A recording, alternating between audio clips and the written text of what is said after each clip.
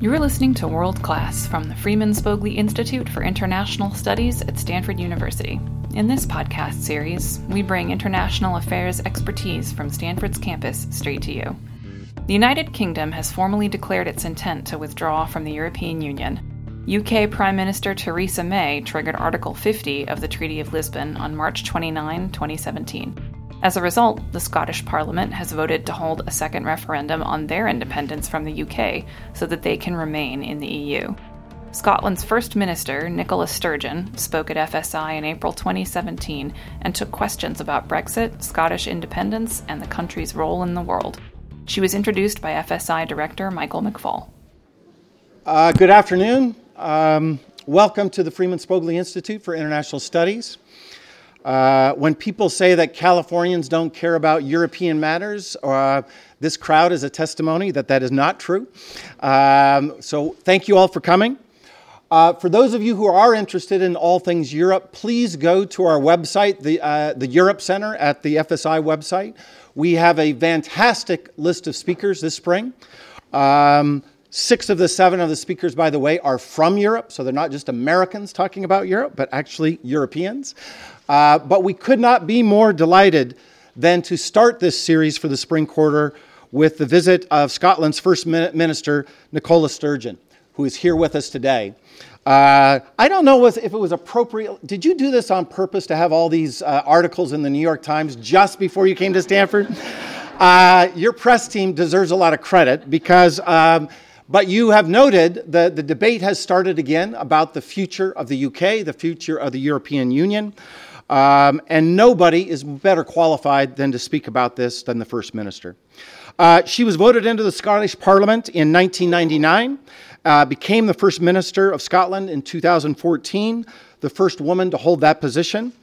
And as you've known, if you read the New York Times or you read the debate about Brexit, or anything for that matter regarding the future of the United Kingdom, she is one of the most important interlocutors and voices in talking about the future of what I consider to be, if not our most important ally, one of the most important allies of the United States. So it is a real pleasure to welcome to Stanford University First Minister Sturgeon.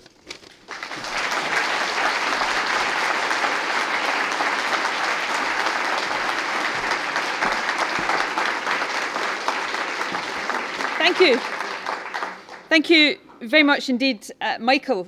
One of the many interesting things I found out about Michael this morning is that he was born in Glasgow, but Glasgow, Montana, rather than Glasgow, Scotland. But nevertheless, I'm going to claim that as a Scottish connection. It is a fantastic pleasure and privilege to be here at this beautiful university. Undoubtedly one of, if not the most beautiful university campuses anywhere in the world. I'm here in the US this week as part of what we call Scotland Week. It was President Bush back in, I think, 2008 who proclaimed the 6th of April every year as Tartan Day, the key event in Scotland Week, and so Thursday of this week is Tartan Day. And Scotland Week and Tartan Day are really intended to firstly celebrate the contribution of Scottish people to the United States down the generations, but also to celebrate the very many links and relationships between Scotland and the United States. And most importantly, of course, to look at how we strengthen those links in the future. And one thing that always strikes me as I think about Scotland Week every year is this quite incredible fact. There are, from time to time, surveys carried out which suggest that almost 30 million people across the United States claim Scots or Scots-Irish ancestry. However, the official census figure says that there are only 10 million people in the United States who actually have Scots or Scots-Irish ancestry. And what that means is this: there are today somewhere around 20 million people in the United States who are not Scottish but want to be Scottish. And I think that's absolutely fantastic. It's a great compliment to Scotland, but it is also a massive opportunity. And let me tell you, it's an opportunity we are determined to take full advantage of. And as far as I'm concerned, if you want to be Scottish, nobody, least of all me, is going to stop you. And, you know, there's a more serious point here. Scotland's modern identity, much like that of the United States, is an inclusive one. We basically take the approach that if you do want to be Scottish, you can be. And that's very relevant to some of the points that I'll make later on in this speech. You know, many of the ties between Scotland and the United States are evident here in Palo Alto and the surrounding area. I know there's a hill around about 20 miles south of here called Ben Lomond, close to a town called Bonnie Doon, which was named by a Scottish settler. John McLaren, who was a Scottish emigrant from Bannockburn. Everybody here will have heard of the famous Battle of Bannockburn. But John McLaren worked on Leland Stanford's estate and was instrumental in establishing San Francisco's Golden Gate Park. So the ties between our two countries are very long-standing. But it's been really clear to me during the 2 days I've spent here that the connection between Scotland and California, ties based on culture and history, trade and commerce, family and friendship, continue to flourish. And that's something that means a lot to Scotland, and I hope it's something that means a lot to Californians as well. And those international ties are part of what I want to talk about today. I'm going to talk about the desire we have in Scotland, not just to create a fairer and a more prosperous country, but also, as a relatively small country, to play a big part and make a positive contribution to the world that we live in. But I should perhaps start by looking back at some of the events of the past year, indeed some of the events of the last week or so. I think it's fair to say, and I'm reasonably confident here, I cannot be accused of overstatement or exaggeration. It's fair to say that 2016 was a tumultuous year in politics, certainly at home in Scotland and in the UK as a whole, and of course also here in the United States. The decisions taken last year will undoubtedly have ramifications for many years to come. And we've seen evidence of that just in the past couple of weeks. 10 days ago, for example, 27 of the 28 governments across the European Union came together to celebrate the 60th anniversary of the signing of the Treaty of Rome. The Treaty of Rome, of course, is the foundation treaty of the European Economic Community. And Scotland has been a member of the European Economic Community, which is now, of course, the European Union, for more than 40 years. That membership has brought us significant economic, social, environmental benefits.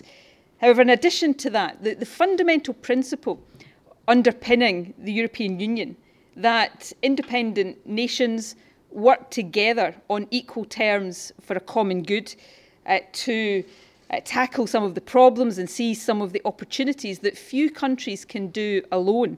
That principle appeals to me and to many people across Scotland. As a result, EU membership has become a very important part of Scotland's identity. It speaks to our sense of who we are. And that is why in 2014, when Scotland had a referendum on whether or not to become an independent country, our membership of the European Union was an important issue. Nobody really argued or debated about whether Scotland should be part of the European Union. The only debate then was about whether we would be if we were independent. And in particular, back in that debate, many of those who opposed Scotland becoming an independent country, including the United Kingdom government, argued that leaving the United Kingdom was a risk, that it would threaten Scotland's place in the European Union. So it's somewhat ironic that the opposite has turned out to be true. When the UK held the referendum on EU membership last year, a large majority of people in Scotland who voted 62%, in fact, chose to stay part of the European Union. However, we were outvoted by the rest of the UK. And as a result of that referendum, the UK was the only member state that was not represented at the 60th anniversary celebrations for the Treaty of Rome. Instead, the UK government last week notified the European Commission of its intention to leave the European Union. And Scotland, despite the arguments that were made in 2014 and despite how we voted in 2016, faces being forced to leave the European Union against our will. And what's even worse, perhaps, is that the UK is not just leaving the EU. There is a real danger developing that it will leave the EU in the most damaging way possible. Scotland and the Scottish Government has proposed over the past few months different ways in which the UK could opt to retain membership of what's called the single market without being part of the European Union, and several other countries such as Norway have an arrangement like that. But those proposals have been disregarded by the UK government. And that could potentially have a wide range of impacts. It could mean tariffs for our farmers who export, higher regulatory barriers for trade with Europe.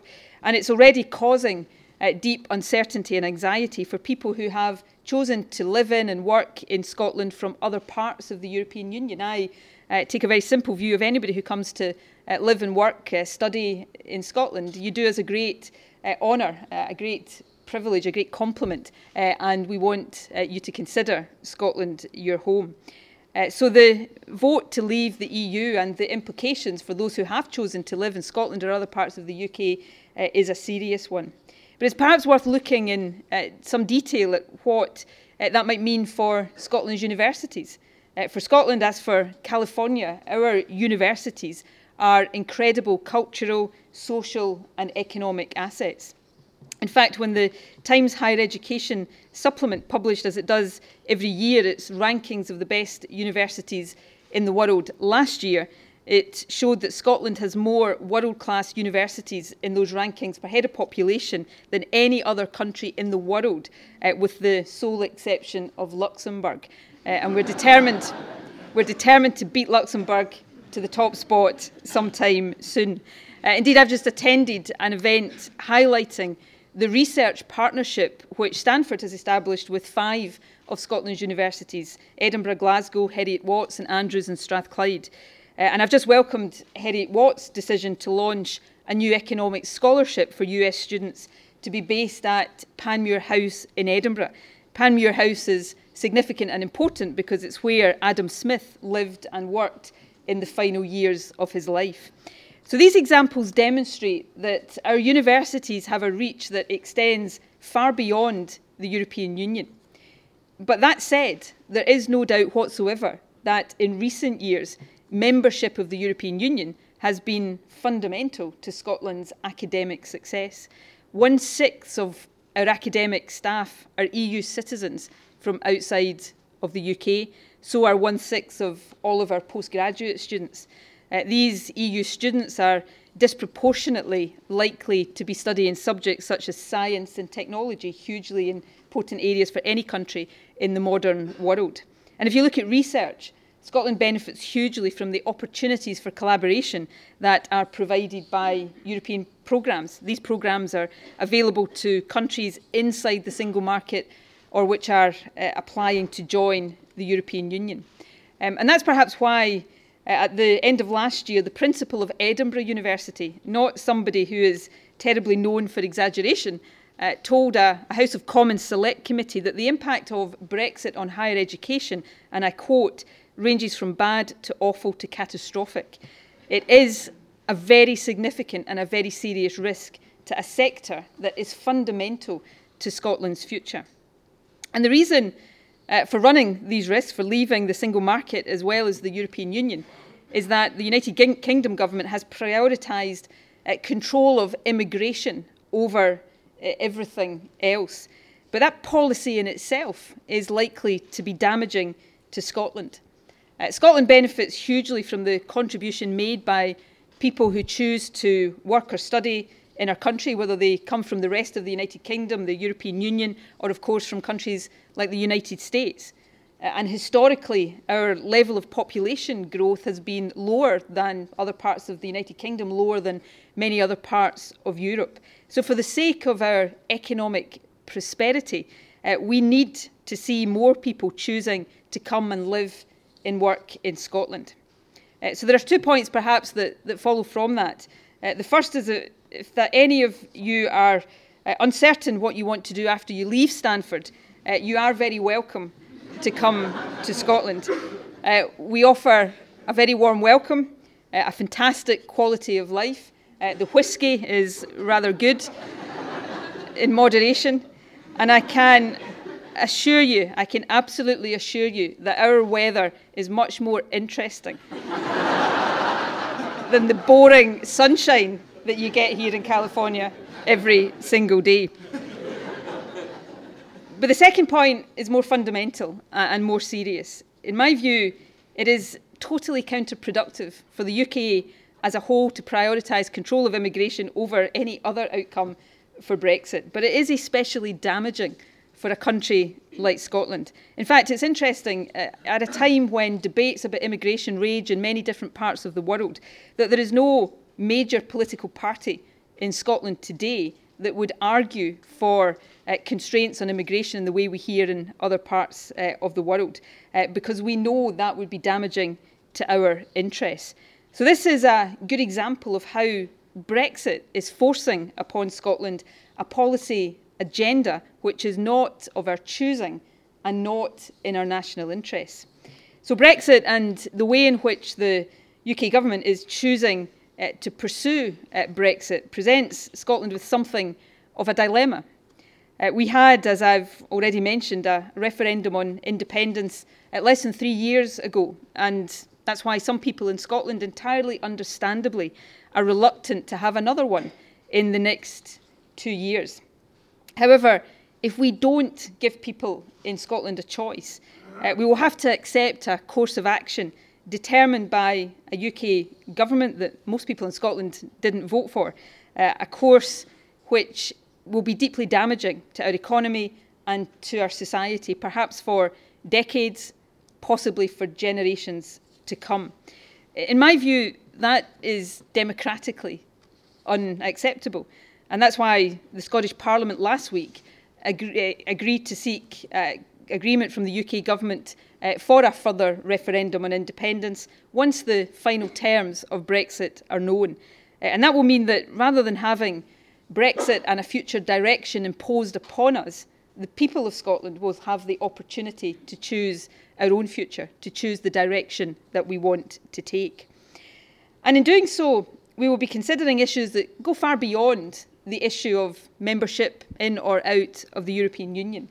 We'll be considering what kind of country we want to be and how we can best achieve that, how we can build a better society at home and make a positive contribution to the wider world.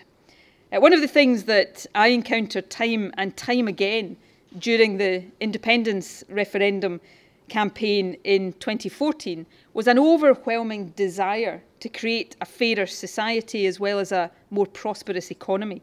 And that desire came from many people who voted against independence as well as from those who voted for it. And it's a desire we are seeking to respond to under Scotland's current devolved powers. Shortly after I became First Minister, the Scottish Government revised our economic strategy. And one of the biggest changes that we made was deciding to promote equality alongside economic competitiveness. And that focus is, first and foremost, a matter of basic morality. Everyone in any society should have a fair chance to fulfil their potential. But it's also an issue of basic economic efficiency. There is strong and growing evidence that inequality in Western economies has harmed growth. The UK is a very good example of that. The OECD has estimated that between 1990 and 2010, rising inequality in the UK reduced growth by 9 percentage points.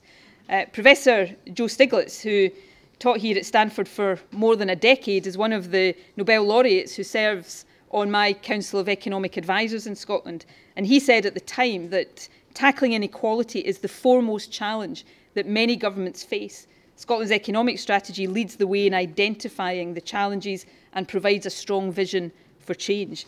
He recognised that a more equal society where everyone can participate to their full potential will lead to a stronger and a more sustainable economy in the longer term. And workers who are well educated and trained, well paid, highly valued and supported will be more productive than those who aren't. 2 weeks ago, in fact, there was research published on the happiest countries in the world. Now, as you might expect, countries in developed nations ranked highest. The United States, I can tell you, was 13th. The UK was 19th. However, it was quite striking that the 5 highest positions were all taken by small European countries: Norway, Denmark, Iceland, Finland and Switzerland. 2 of these countries are members of the EU and others members of the European single market.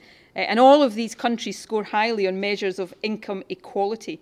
They do considerably better than the UK, for example. So there is really strong evidence for the Scottish Government's prioritisation of inclusion. But there's an important political point to be made here as well, one which I think is relevant in the United States just as it is in the United Kingdom.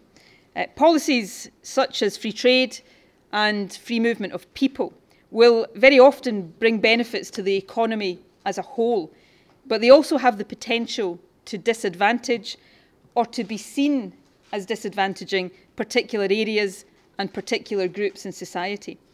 So the sustainability of these policies is, I think, increasingly dependent on our ability to ensure that they benefit not just the few, but the many in our societies. And we saw that in Scotland and in the UK last year. The vote to leave the European Union had many causes, but we know that people on low incomes were more likely to vote to leave. And when you allow for student numbers, so too were areas with relatively low rates of employment.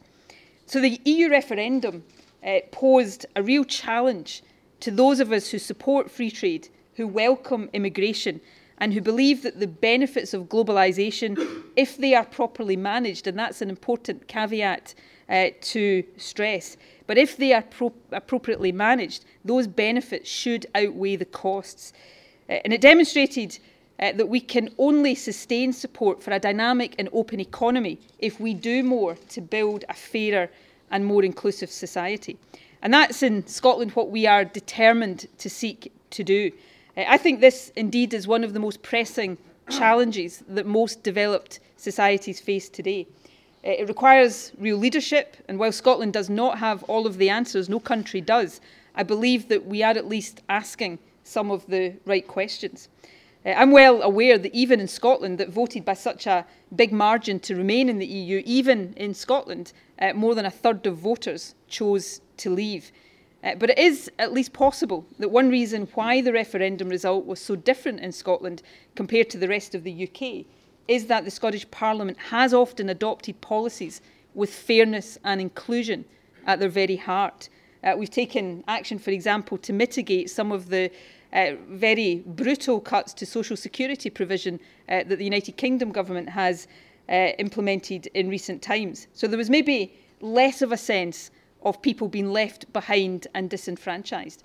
But that emphasis on inclusion, important for economic reasons, is also increasingly important politically as we try to navigate through some of the circumstances that lie ahead. And that commitment to inclusion is also applicable to another issue that is very close to my heart, and that is the issue of gender equality. I was really struck when I read about the history of Stanford to see that women were admitted here on equal terms to men from the very beginning, at the insistence of the founders of this university. Leland Stanford actually pointed out in a letter back in 1893 that if vacations were thrown open to women, there would be a 25% increase in the nation's production. And it is a simple and overwhelmingly obvious point. Nations impoverish themselves if they underuse the talents of more than half of their populations. And yet that challenge is one that no nation has yet fully risen to. Scotland is trying to take the lead. We've launched major initiatives in early years care, for example, primarily because we believe that that's an essential part of ensuring that all children, regardless of their backgrounds, get a fair chance to realise their potential. But it also recognises the importance of childcare in encouraging parents to return to work and in supporting parents, women in particular, to pursue careers.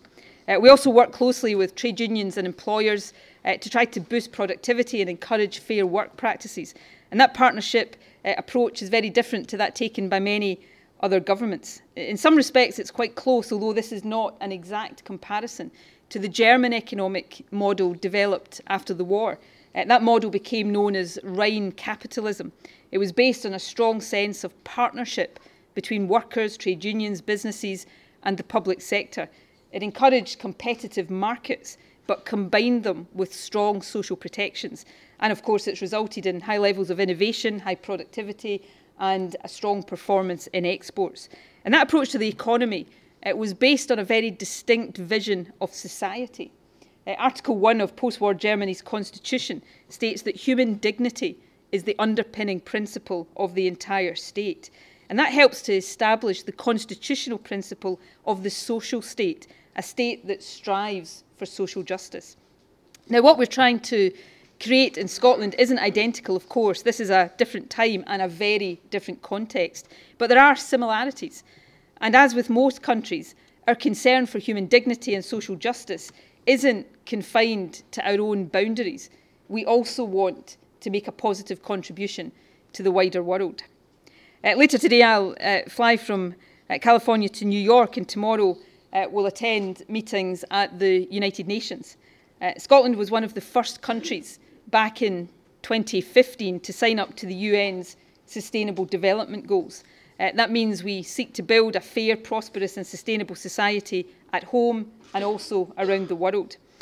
Scotland, as a relatively small country, really has to focus our specific contributions on the world stage. So it's maybe worth talking about two specific areas where we're trying to make a difference.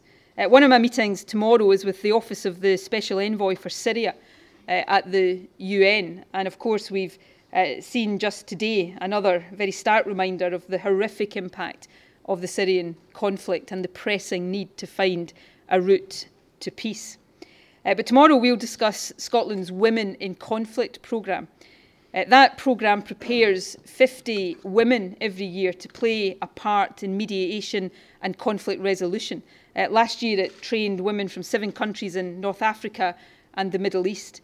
And the programme is Scotland's way of trying to act on the UN Security Council Resolution 1325, which recognises that women bear many of the worst consequences of civil war and conflict, but are too often excluded from efforts at finding peace and reconciliation. Another area that Scotland prioritises in spreading a positive message across the world is in tackling climate change. In 2012, we became the first country to establish a climate justice fund for developing countries. And that recognises that the people affected most by climate change are often those who have done the least to cause climate change. And in addition to helping other countries to mitigate climate change, we are also determined to be at the forefront of tackling it. I mentioned earlier the fact that Scotland and Stanford are working together on new technologies in photonics and healthcare. Scotland, of course, has a long and very proud history in innovation. In fact, we led the world into the industrial age. James Watt's steam engine is arguably the single most important invention of the first industrial revolution. So we want to apply our innovation and engineering expertise to help to lead the world into the low-carbon age. In 2009, the Scottish Parliament passed what at that time were the most ambitious statutory climate change targets in the world. And we've already met the first of those targets 5 years early and are looking now to go even further. We already produce more than 50% of our net electricity demand through renewable energy sources, and we are an important development site for some of the renewable technologies of the future. The world's largest tidal power array is being developed in our Pentland Firth, and the world's largest floating offshore wind farm is due to be built off our north-eastern coast. And I had the opportunity yesterday to discuss all of this with Governor Brown. When Governor Brown gave his inaugural address 2 years ago, or should I say his latest inaugural address 2 years ago, he pointed out that taking significant amounts of carbon out of our economy without harming its vibrancy is exactly the sort of challenge at which California excels. And he was referring, of course, to California's astonishing track record of innovation, much of it linked to the work done here at Stanford. For both California and Scotland, innovation is part of our history, and it's also part of our modern identity. So the Governor and I were discussing ways in which we can work together in the future. Both of us want to apply our capacity for innovation to tackle what is arguably the biggest environmental, economic and moral issue facing the world today. And there's one final point I want to make about the different issues that I've talked about in my speech: climate change, peacekeeping, inequality, immigration, the flows of people and talent. And that point is this, that all of them are interrelated. Drought exacerbated by climate change may well have been an initial cause of the Syrian civil war. The refugee crisis caused by that war arguably had a direct impact on the debate on the UK's membership of the European Union. Immigration, of course, is a major topic of debate here in the US as well as in Europe. And as we look into the future, we know that the displacement of populations, which will be caused by climate change, especially if global warming exceeds 1.5 degrees Celsius, is likely to dwarf the scale of migration that Europe has seen as a result of the Syrian crisis. So all of this is a good demonstration of the fact that no nation is or can be insulated from our reliance on and our obligations to the wider world. All independent nations have to accept our interdependence.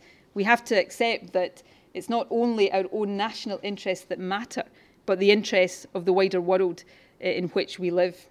And the best balance between independence and interdependence is, of course, the question that Scotland once again faces. Over the past 60 years, the European Union has built a single market and encouraged economic cooperation while developing common social standards for workers and shared environmental standards. It has enabled independent neighbours to trade and travel freely while respecting the environment and protecting living standards. It has enabled us to work together on some of the world's biggest challenges, like climate change.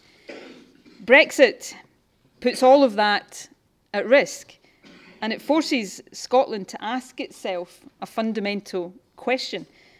Do we remain as we are, facing exit from the European Union, where we are able to take part in all of that collaboration, exit against our will at the hand of a United Kingdom government that is determined to curb immigration at the expense of many other things? Or do we choose instead to become an independent country, with the opportunities and the challenges that will undoubtedly entail, but with the freedom it will give us to be an equal partner with other countries across our British Isles, Europe and the wider world? My own view as a supporter of independence is that we will choose the second course. Independence combined with interdependence and equal partnership is the best way for us to build a fairer society at home and to make that positive contribution to the world.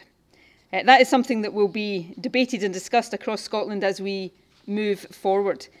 And I'm sure that as we do so, there will again be debate and disagreement about how Scotland best contributes to the world.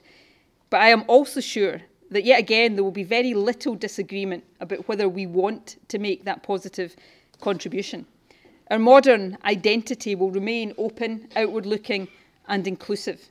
People from around the world will always be welcome to call themselves Scottish if they wish to do so, whether they are or are not. And if Scotland, of course, will continue to seek and to build partnerships around the world, including with governments, businesses and universities here in California and across the United States.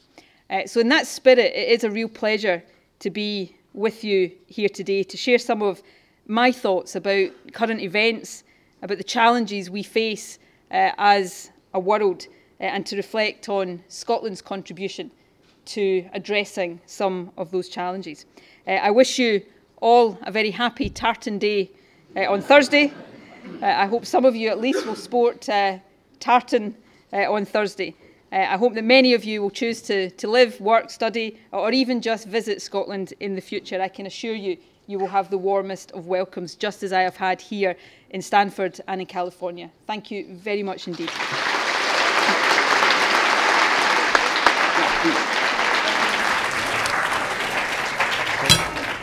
Thank you again, Minister Sturgeon, for taking some time to be here at Stanford. That was a fantastic talk with lots of big, hard, complex questions that I hope will continue in the discussion. I'm going to ask the first question, if I may, and then I'm going to open it up to the floor. Just help us understand a little bit the procedural piece of the process of having another referendum. We Americans, we have this thing called the Constitution. It's written down. We go to it. We refer to it. Is Gerhard Casper here? Yeah. There he is. He usually has it in his pocket, just so you know, our former president here at Stanford University. Your system is a little different. So tell us about how that works and just the procedural piece. No, it's a very good question. Bear with me. We don't have anything as simple or as straightforward as a written constitution in the United Kingdom. We do have a constitution. It's often said that the UK doesn't have a constitution. Of course we do. It's just not written down and codified in the way that the United States Constitution is. That said, in terms of the division of responsibilities between the United Kingdom government and the devolved governments, Scotland, Wales and Northern Ireland, there is more written down than is the case in terms of the Constitution overall in the UK, because the legislation that created the Scottish Parliament delineates some of our responsibilities, which gets me to the nub of your question. The legislation that set up the Scottish Parliament effectively says that some things remain the responsibility of the United Kingdom government and everything else is the responsibility of the Scottish Parliament. One of the things that it reserved to the United Kingdom government is the Constitution, which is quite a vague term. It's never been tested in court, but in 2014 we accepted that for there to be a referendum in Scotland, for the Scottish Parliament to legislate for a referendum, it required the legal consent of the United Kingdom government, and that in 2014 was conferred through what became known as the Edinburgh Agreement. That's the stage we're at now, of seeking that legal consent from the Westminster government to legislate for an independence referendum, which at the moment they're saying they're not willing to give, and that's me brought you right up to date in terms of the stage we're at. You know, that is not a sustainable position, frankly, for the UK government to take. It's a bit of a holding position just now. There will be another referendum on Scottish independence, of that I'm fairly certain. And the more important debate, of course, is should we be independent, the reasons for that, and the benefits that will bring. Great. Okay, the floor is open. This gentleman right here first, yes. And if you could just tell us who you are and ask a question. Good afternoon. That was a fantastic speech. It evoked a lot of emotions in me. I am Mani Janaki Raman. I'm British. I come from United Kingdom. But I was not born in United Kingdom. I am originally from India. I have a couple of things. How about just one? Okay. I think I wrote an open letter on my LinkedIn page to the Prime Minister today. I think my view is if we remain together, we can achieve more. Now, you have, as a First Minister of Scotland, you have a lot of goodwill among various European countries, and we need all of those goodwill to get favorable outcome when we negotiate with the European Union. So why don't you stay together and we'll fight together. We'll get all those provisions that we want, that all the hard-fought things that we got as part of the European Union, and we will still get them when we have the negotiations. Okay. I mean, that's a fair question, and let me be very clear. I hope that the United Kingdom government succeeds in its ambition to strike a deal with the European Union that delivers good trade and good cooperation. And I will play as constructive a role in trying to achieve that as I possibly can, and I've made that very, very clear. I have doubts about whether that is achievable in the way that the Prime Minister has set out. I struggle to see how the UK can get to a position where it has all of the benefits of EU membership, none of the downsides, and nobody loses out as a result of that. I think that just stretches credibility. And therefore, I think it is, although I would be delighted to be proved wrong on this, I think it is likely that the United Kingdom will pay a price economically, socially, in terms of its contribution to the world from the act of Brexit. Which takes me to the democratic argument at the heart of the case about Scotland. Scotland didn't vote for that, and should it be in a position where it is required to go down that path, regardless of what the consequences might be or not. And when we get to the end of the Brexit process, okay, people in Scotland might look at that and say, well, okay, that's fine, we're happy to go down that road. Or they might not. But my fundamental point is that should be a choice for people in Scotland, not a choice that is taken by the UK government for us. So it's about the principle of democratic choice that I'm talking today. But none of that should be interpreted as me hoping or wanting anything but the best from the deal that the Prime Minister will try to strike. I hope she succeeds in that and will be able to judge the outcome in due course. You caught my eye next. Yes, please. Hi, Nicola.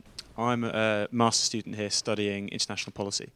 I think with many of my friends, we've often looked quite jealously north of the border at many of the policies that your government and other governments have enacted, not least tuition fees. But my question is really regarding the process of the referenda. Of referenda in general in the UK. I think, along with many others, the Brexit referendum seemed to take place in a cacophony of noise, which seemed to exclude informed opinion and discredit all voices. And I wonder how you would see or seek to ensure that a referendum on Scottish independence would be made and argued on the facts. That's a great question. And thank you for your comment about Scottish Government policies. I'm a great believer in access to universities based on your ability to learn, not your ability to pay. It's how I got to study at Glasgow University in Scotland, not Montana. And I'm not sure if Glasgow, Montana has a university. We're working on it. So it's a policy I feel very strongly about. Your question about the nature of the EU referendum is a really important one. The difference between the independence referendum in 2014 and the EU referendum 2 years later can't be overstated. There were two completely different experiences. The referendum on independence was very well informed. Now, not everybody would have agreed with the information and the answers to the questions that those of us in the Yes campaign put forward. But there was, a wealth of information there for people to access. And the population generally became incredibly well educated and well informed about the issues at stake. Scotland, in the summer running up to the referendum in September 2014, people were talking about the finer points of macroeconomic policy and currency and lenders of last resort in the pubs and clubs and restaurants right across the country. So it was a debate that had a high level of understanding of the issues at stake. The EU referendum, by contrast, had none of that. The information that people had was reduced to, I was going to say a slogan, it's probably more accurate to call it a lie on the side of a double-decker bus. And 9 months on from that vote, there are still no answers to some really fundamental questions about what Brexit will mean for the UK. So as I look ahead to the possibility of another independence on another referendum on Scottish independence, people often say to me, you'll try to run it like the EU referendum and just get people to vote purely on emotion and keep it a fact-free zone. let me say, I would not want the independence of my country. I fervently hope for the independence of my country. I wouldn't want it to be won on the basis of a campaign that was as dishonest as the EU referendum campaign. So I've been absolutely crystal clear that if people in Scotland are to have a choice again, it must be a genuinely informed choice. And that means in this context that the terms of Brexit must be clear for people to make a judgment about, but also the opportunities and the challenges, because there are both, of independence must equally be clear. So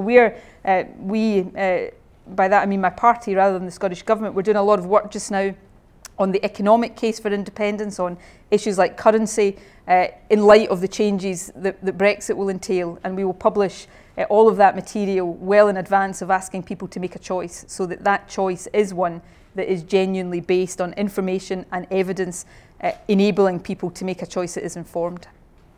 Please. Hi, my name's Zoe Ashwood. I'm originally from Falkirk, which is halfway between Edinburgh and Glasgow. But I'm currently working and studying here at Stanford. So my question for the First Minister is why, after finishing my programme here at Stanford, I should return to Scotland. In particular, our major exports are oil, whisky and salmon, and my career interests are not in any of these sectors. So what are the major economies that the First Minister wants to see thrive in an independent Scotland? You've mentioned renewable technologies, but what are the other areas? Given that Ireland in the decades following its independence suffered from net emigration, how will Scotland retain its own talent and attract talent from other countries? Great question. I should say, you are the second person from Falkirk that I have met in the last 2 days in California. So there's a Falkirk cluster here in California, which is absolutely fantastic. That's a great question. You mentioned some of the great strengths of the Scottish economy: energy, traditionally oil and gas, but now increasingly renewable energy, food and drink, not just whisky and salmon, although they are hugely important, but our food and drink sector generally is booming at the moment. Exports have grown amazingly. It's one of the best performing sectors of our economy. So these are huge economic success stories that I'll never apologise for, because they are so important and they have got the potential to keep people in Scotland and attract a lot of people to Scotland. But they're not the only great things about our economy. So one of the things we've been talking about here in California is the growing success of our tech sector. We've got the biggest tech accelerator hub anywhere in the UK, based in Edinburgh. We've got fantastic strengths in data analytics, informatics. Edinburgh University is doing some of the best work in the world around all of that just now. Lena Wilson, the Chief Executive of Scottish Enterprise, is with me on this trip and has been making the point on several occasions in the last couple of days. There are more startups in Scotland in the recent months than there have been in London. So we've got the people, we've got the academic expertise, we've got a commitment to and a culture of innovation. We're also a more cost-effective place for people to come and invest and do business. So we've got a whole range of different strengths and attributes. We've got a number of innovation centres that are looking at the areas that we want to be the strengths, areas where we have a comparative advantage. One of the things we've decided as a country, partly because we are small, is that we want to focus on the things that we can do really, really well. Countries can often make the mistake of trying to do a bit of everything, and Scotland could do lots and lots of things, but we're focusing on the things that we can do well. So that and the fact we've got better weather than California, I think you have to come back to Falkirk. Way in the back, yes. Oh, actually, I pointed to the other person, but I'll get back to you too if we have time, okay? Hello, Christine Meyer is my name. So I'm a European citizen who gained my PhD from Harriet-Watt University, and I'm going back to Harriet-Watt in a couple of weeks, actually. And all the Brexit and India debate is a lot of uncertainties for European citizens living in UK right now, I guess. And I would like to know, how would you address the European citizens? What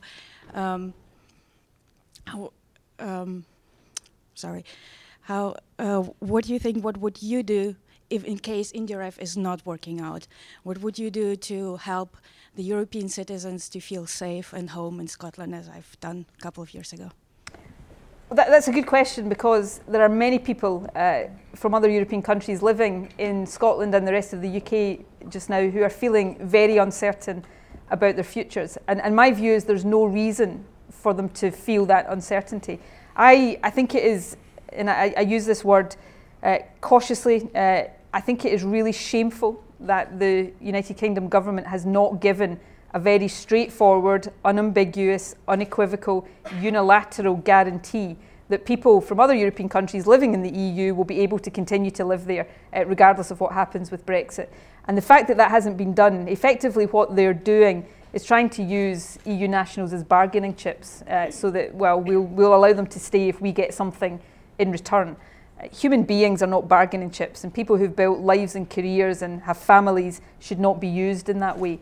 So we have argued very strongly for that certainty to be given immediately, and if not immediately, which hasn't been, then as quickly as possible. If Scotland becomes independent, certainly if I or my party have anything to do with it, there will be an absolute unequivocal guarantee. Anybody who's living in Scotland will have the right to continue to live there. And that's, you know, I want to stress that that's not just for altruistic reasons of principle and morality, important though that is. We need people to come to Scotland to work and to study and to invest because of the nature of our own demographics. We need that to happen. So we will continue to do everything, and I personally will continue to do everything I possibly can to make clear that Scotland is an open and welcoming place for people who want to go there. And that applies to European Union nationals, but it applies to people from any other parts of the world as well. Right here. Hi, I'm Markos Kounalakis. I'm a graduate and a fellow at Central European University in Budapest, but also a visiting fellow here at the Hoover Institution. And my question really looks at this European Union issue. You spoke so beautifully about the universal values and the national interests that are served by your institutions, the universities, and their freeness and openness and inclusiveness. But in the heart of the European Union that you are so committed to, there is currently an assault and a hostility towards these very same institutions. Do you, in your role, plan to work with other members of the European Union to actually confront some of this hostility expressed by Viktor Orban and the Hungarian government? Absolutely. That in my view, is one of the values of the European Union, should be the ability to challenge and to work together to progress the kind of values that I've been talking about. One of the consequences of the Brexit debate in the UK is, as these debates often are, they become quite polarised. So you're either for the EU or against the EU. I'm for it, but I don't believe it's perfect by any stretch of the imagination. In terms of its own institutional arrangements, it's not perfect. In terms of some of how it pursues its goals, it's not perfect. And of course, there are governments and practices within it that I would not agree with as a progressive politician. And I, I've got to be slightly careful what I say here. I'm in the United States, but I believe we should always stand up for values we hold dear, even if at times that can be diplomatically uncomfortable. So yes, I very much agree that part of the responsibility of any politician that holds the values I've been talking about is to challenge where those values are honoured more in the breach than anything else. Here in the front. Thank you, First Minister. I'm Sarah Cormac-Patton. I'm a postdoctoral scholar at the Europe Centre here, and I'm from Aberdeen. My question for you is, about 20% of people who are born in Scotland live outside of Scotland. At the time of the 2014 referendum, we were going to be granted citizenship, but couldn't vote on independence itself. What would you say to people who think that this is undercutting Scottish democracy, and are there any thoughts of changing the electorate for the next referendum? This is a really vexed question. It is a tough question. It's a question that I thought about long and hard, as did the Scottish Government. Before I was First Minister, in the time of the last referendum, I had responsibility then as Deputy First Minister to take the legislation for the Scottish referendum through the Scottish Parliament. and establishing the franchise, who could vote in that referendum, was one of the issues, obviously, that we thought most deeply about. I've got huge sympathy and had huge sympathy for people who were born in Scotland, who lived outside of Scotland, who felt that they should have had the right to vote but didn't, and felt a disappointment, sometimes a sense of anger about that. Really, it boiled down to this, and we thought long and hard about this, is we based a franchise on residency in Scotland. So to vote in the referendum, you didn't have to be born in Scotland, you just had to live there. So EU nationals, people from other European countries, voted in the independence referendum. They weren't allowed to vote in the EU referendum, but they voted in the independence referendum. So we took that view that it was residency. If you lived in Scotland, in our view, you were Scottish and had a contribution and should have a stake in that decision. The problem with departing from that principle is, as soon as you do it, the question is, where do you draw the line? And that became an impossible question to answer. So somebody who had been born in Scotland but who had lived outside Scotland for 5 years, should that be the line? Or 10 years? Or 20 years? Or 40 years? What about somebody who hadn't been born in Scotland but whose parent had been born in Scotland? And so that really is the reason, after a lot of agonising, and it was agonising, we decided to stick with the residency principle, because once you depart from it, it becomes impossible to draw a line that doesn't leave somebody on the wrong side of that line and feeling a sense of grievance and injustice. Would we change that in future? I suspect not, is the honest answer to that, and I would feel probably as conflicted and as bad in some respects the next time as I did the last time. But unless we can find a credible answer to that question, where do you draw the line, it's very difficult, I think, to go down that road. So right back here, I think you'll have the last question, okay? So it better be really good. No, I'm just kidding. No pressure. Thank you very much. My name is Eva. I'm Stanford Russian conference delegate, and I'm studying in Oxford, at the University of Oxford now, but originally I'm from Russia. So I have a question about Brexit, because as you know, right after it was huge discussion and even real petitions that vote should be taking place again, like second a referendum. And even, to be honest, last petition I saw, it was millions of people who signed it, while the government stated that it's not going to it's not going to happen at any case. So and after even this media stop talking about this opportunity to have maybe second vote, because of this misinformation, because of these buses with these hashtags, and even because even young people didn't vote, because as far as I know, it was only 30% of young people who voted, who even appeared, because they thought it's just Hillary's campaign. So I just wanted to ask maybe why it's not going to happen, or maybe Scotland wants to have second vote instead, this. Yeah, thank you so much. This is a prediction that may turn out to be wrong. I don't think there will be a second referendum on EU membership in the UK. The debate within the UK is not really about having a second referendum on the principle. It's about the possibility of a referendum at the end of the negotiation to agree or not agree the terms of Brexit. Now, generally, I wouldn't favour that kind of, you have a principle vote and then you have a vote on the detail later on. I suppose, looking at it from the other angle, the argument that there would be in relation to Brexit, which wouldn't have been the case with the independence referendum, comes back to the point I was making. There was so little detail in the Brexit referendum, and even today, we don't know what the terms are going to be. I think there is an argument that can be made. It's not one that I'm making, but there is an argument that can be made that there should be a vote to agree the terms. Politically, though, from this vantage point, I don't believe that will happen, because I don't think there is the political support for it. The government is very opposed to it, and we have a bit of an issue in the UK just now about the lack of any real credible opposition to the government. But apart from my party, thank you for that. But I don't see where the coalition of support would come from for that. But, you know, Brexit has got lots of twists and turns yet to come, so my prediction today may turn out to be completely wrong. Who knows? Well, we will celebrate on Thursday, I promise you. Thank you. Thank you for such a fantastic address and for taking time to be with us here today at Stanford. Thank you very much.